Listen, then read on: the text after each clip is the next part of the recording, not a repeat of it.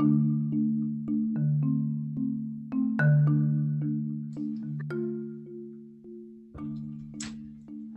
to Outside the Lines, the podcast of our host, Bob Cheviar.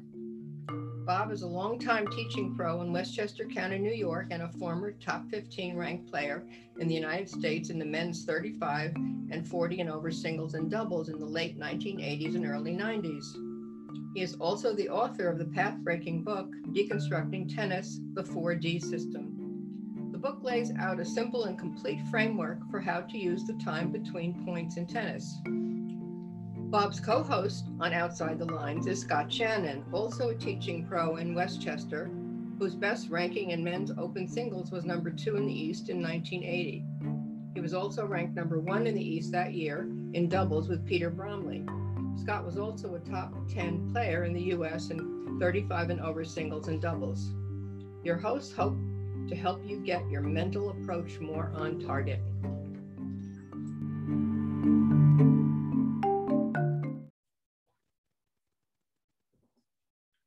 Good morning.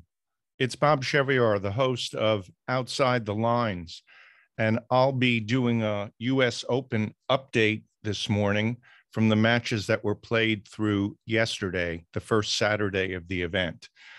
Unfortunately, Scott Shannon and I did record an episode yesterday, but the sound quality was so poor, I just couldn't post it and keep it up online. So I'm going to be doing this one on my own and sharing many of the same things that we spoke about yesterday in the unpublished podcast.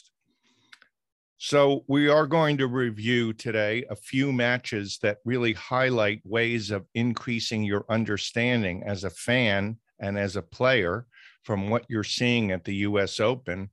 And we're also going to address some of the issues surrounding the tournament, like the fact that only 50% of the players are vaccinated. That's both on the men's and women's tours. And that Tsitsipas has sort of began a debate about the bathroom break rule with a couple of long breaks, which he took both before the US Open and in a match, in his second round match this week, where he was taking a break of more than 8 minutes to change his clothes. Everyone was saying that's much too long, and it broke the rhythm and momentum of his opponents. So going to look at the results, yesterday, we had a very routine win from Novak Djokovic over Kei Nishikori. He looks well on track to accomplish his goal of winning the Grand Slam. This was a very workmanlike effort. Djokovic showed very little emotion. It looked like he was just having to punch the time clock, get in at 9, punch out at 5, get this over with, and move on. On the women's side, Ashley Barty was upset after leading 5-2 in the third set against Shelby Rogers.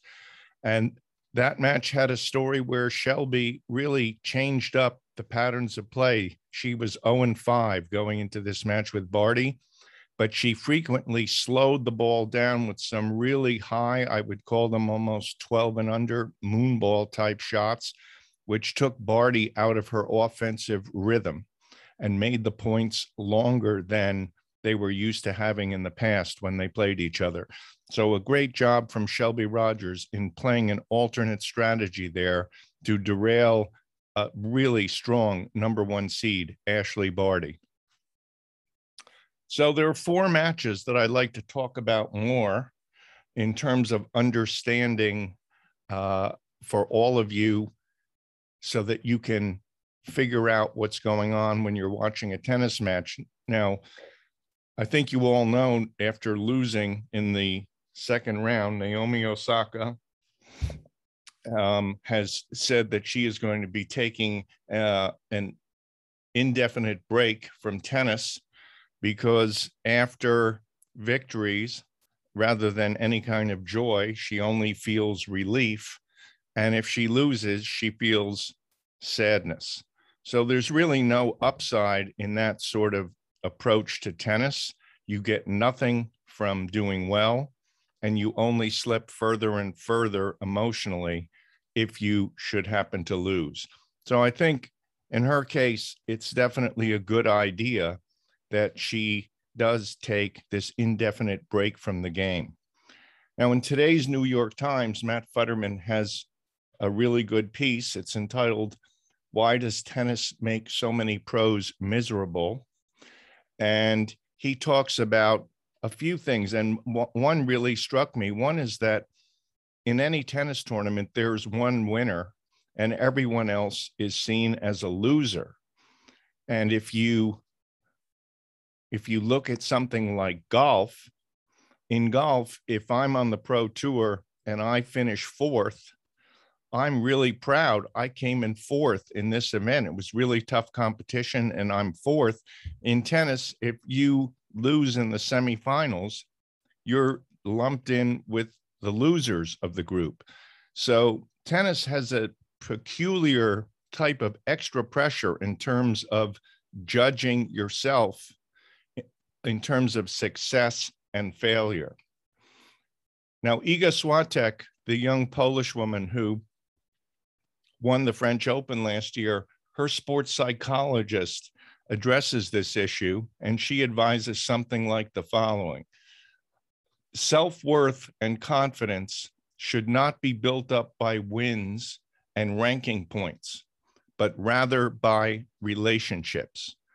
This is a really key idea. Even at the local level, I'm a big believer in that bond when a doubles team goes out to play between the two partners and the emotional support that one gives the other. This not only makes the game more fun, but many times that additional support is the difference between victory and defeat. So let's look more at Naomi Osaka's stats in that match, which she lost to Leylah Fernandez, 6-4 in the third. So one thing that really impressed me was that in the third set, Fernandez won 18 out of 19 first serve points. Now, returning a first serve is a very quick action. You have to react quickly. You have to move quickly. You have to match up the ball into the strings. And Osaka showed that she's just a little bit behind in terms of this defensive skill, because returning serve against the first serve, often you're on defense. And I think it also explains why perhaps she's having too many unforced errors within the rally, because her movement is not good enough. She can't get on defense and scramble for three balls and get herself out of trouble. If she loses control of the point, she's most often going to lose the point.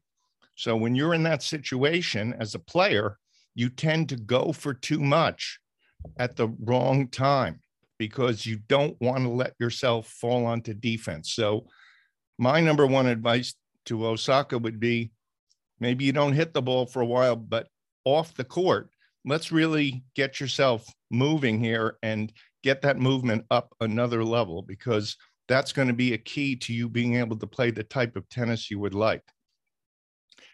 There are a couple of other stats, though, which reveal another reason why Naomi Osaka might not have done that well. In the third set, she was 0 for 0 when coming to the net, and she was 0 for 0 attempting drop shots. In other words, Leylah Fernandez is a great mover, but she only had to cover the back half of the court. She never had to worry about anything coming to the front. So this points in the direction of Osaka having an extremely one-dimensional type of attack. She is an attacking player. And I would contrast that with, let's say, Simona Halep, who's more of a counterpuncher. But let's look at Sabalenka, the number 2 seed, who in her match with Danielle Collins in the entire match had 12 winners and 4 unforced errors on her forehand during the entire match.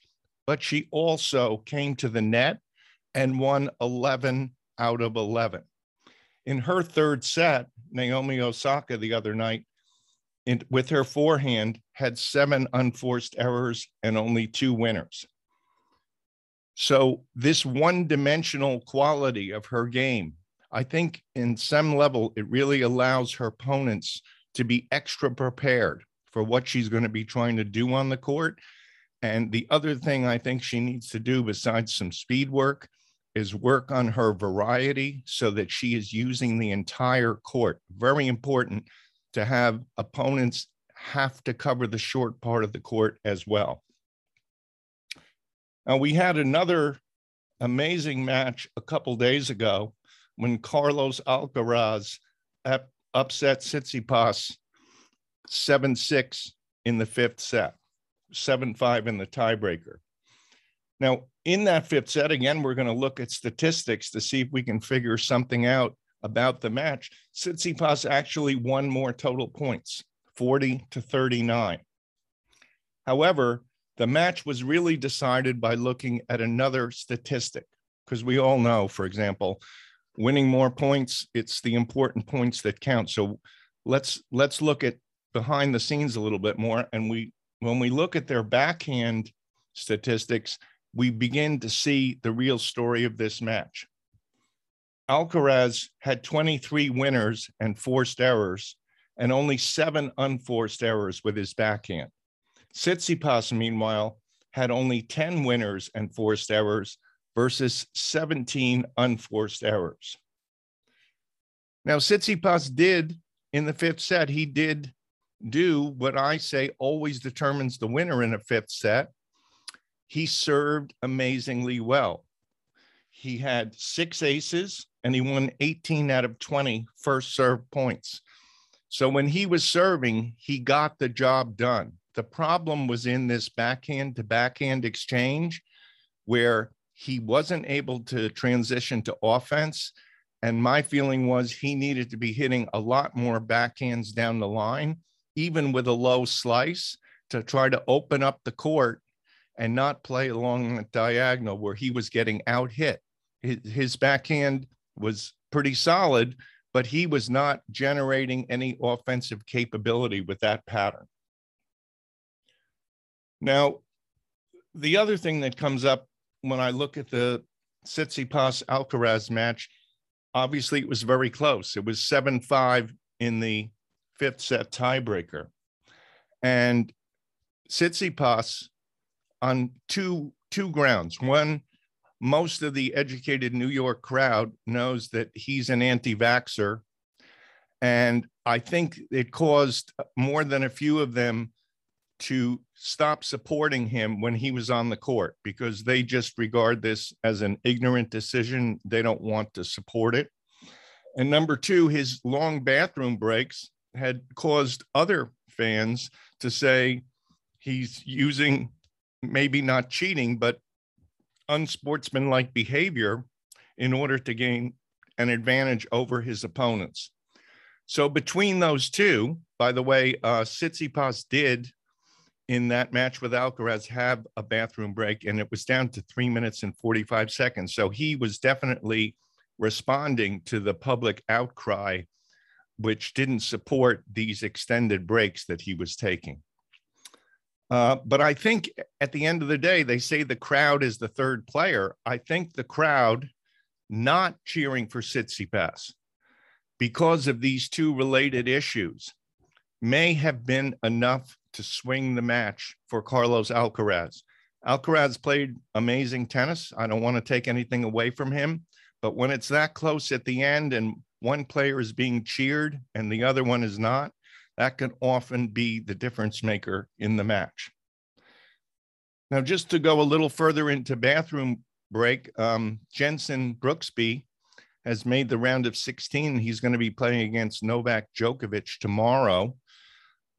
But in his match with Taylor Fritz in the second round, he had a bathroom break of more than 7.5 minutes. No one said a word to him, but I can still see the TV feed of Taylor Fritz waiting on the court, looking lost. And you could see he was thinking to himself, where is this guy? What is going on here? Now, Taylor didn't handle this long delay any better than Andy Murray did against Tsitsipas. Fritz lost that fourth set. It was the third set bathroom break after the third. Fritz lost it 6-2, and Brooksby was getting better and better as he went. Now, in the match yesterday against Karatsev, Brooksby did take an injury timeout, but he didn't actually call the trainer and have an examination.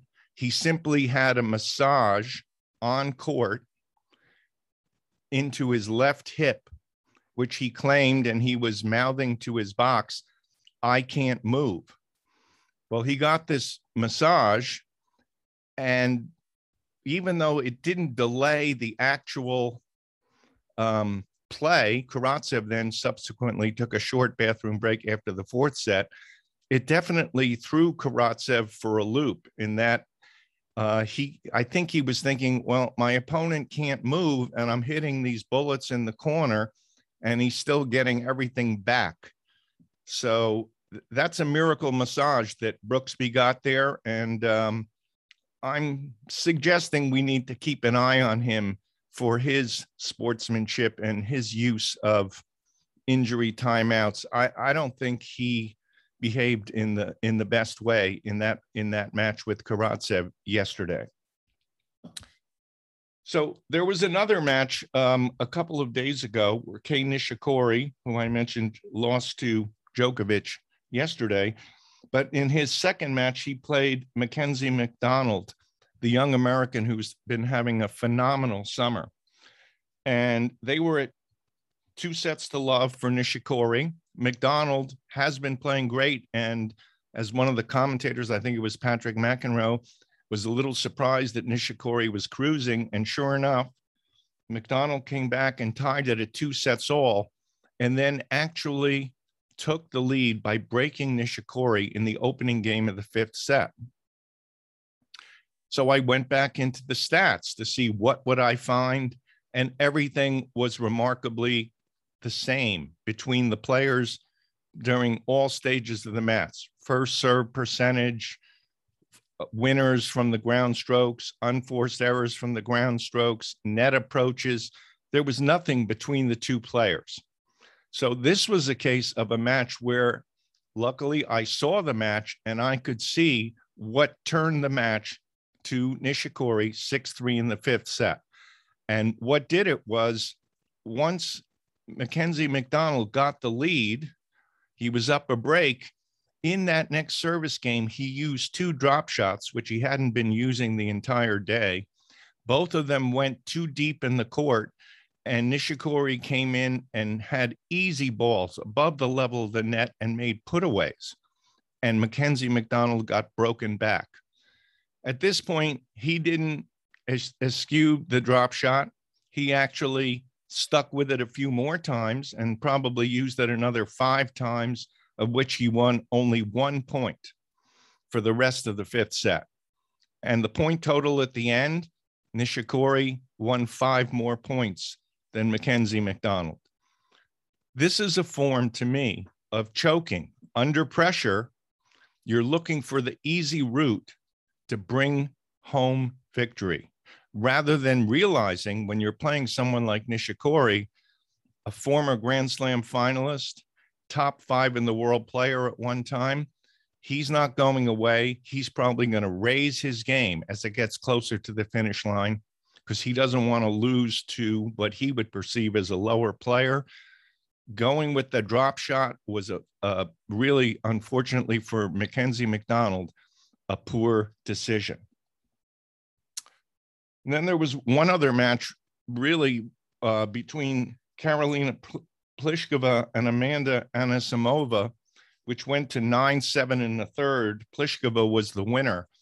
This match, most matches, I can tell who's going to win by watching for 10 minutes. And I can see the patterns of play and who's forcing shots or not, who's watching the ball better. In this match, I was getting no clues. And I couldn't tell till the very end. Finally, Pliskova won, and they shook hands.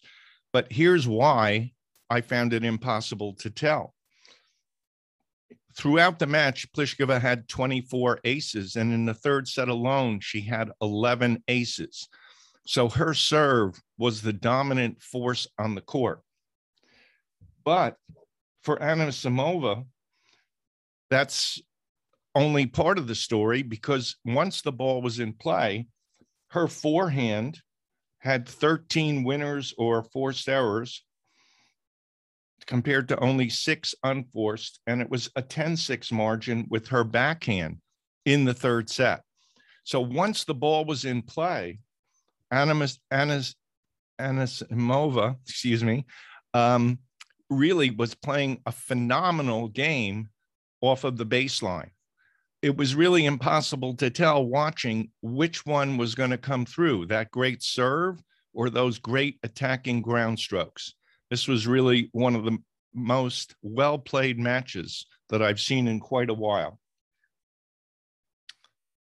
So what have we, well, one other thing I wanted to just go over, at one point when Tsitsipas began the match with Alcaraz, Brad Gilbert commented he had never seen so many mishits from a top player. And I would agree. Now, when did these mishits occur? Right at the start of the match. What happens at the start of the match? Typically, nerves. And then later on, the mishits would occur, but almost every time at 30-40 or 40-30. Again, more pressure. To me, this means one simple thing. Tsitsipas is not focusing on the right thing. As the pressure increases in the match, he is not staying with the ball long enough. So all my lessons know this. We have to look the ball all the way in, and we have to remind ourselves before the start of every point. A simple solution like this to get Tsitsipas much more with his ball watching skills would really serve him well to overcome some of these nerve moments within the match. So when Scott and I were talking yesterday, he actually asked the question. He says, well, he asked, what should we be thinking about while the ball is in play? So give that a little thought yourselves as you try to figure that out. And the answer is nothing. That's right, nothing. You should be an observer, or as Scott said yesterday, you should be having full awareness of what's going on between you and your opponent, which to me means looking that ball into the strings and looking for the blur of the racket on ground strokes. So this is one of the toughest things to learn in tennis, to let the decision-making cross court down the line. That isn't happening each time you're hitting the ball. For example, here's an example of how I might want to be thinking against a certain player. I want to move the ball around, and when I get an opportunity, I'm going to attack his backhand. So when I say move the ball around, I'm not giving myself a particular target that I'm going to be hitting every single time. I'm giving myself leeway, but I do visualize how I'd like the point to end, with me at the net and my opponent trying to hit a passing shot or a lob.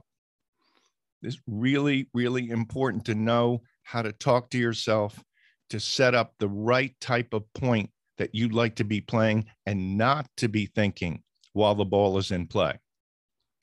So we've seen a few things today. We've seen that statistics, like in the case of Naomi Osaka and in the case of Alcaraz versus Tsitsipas, can really illuminate what happened in a tennis match in a way that's even more insightful than simply watching the match itself. So on the US Open website, if you go to the IBM Slam Tracker, you can get these statistics if there's a match that you'd like to try to figure out and see a little bit more about what was actually going on. Then we saw that there are other matches where those statistics are so close and there's no apparent cause and effect of what separated winner from loser. In that case, actually seeing the match being played with, for example, like with the Mackenzie McDonald drop shots, was key to understanding what happened to determine the winner in that match. This is our update number 1. We will be coming out with another one within a couple days. And thank you all for listening.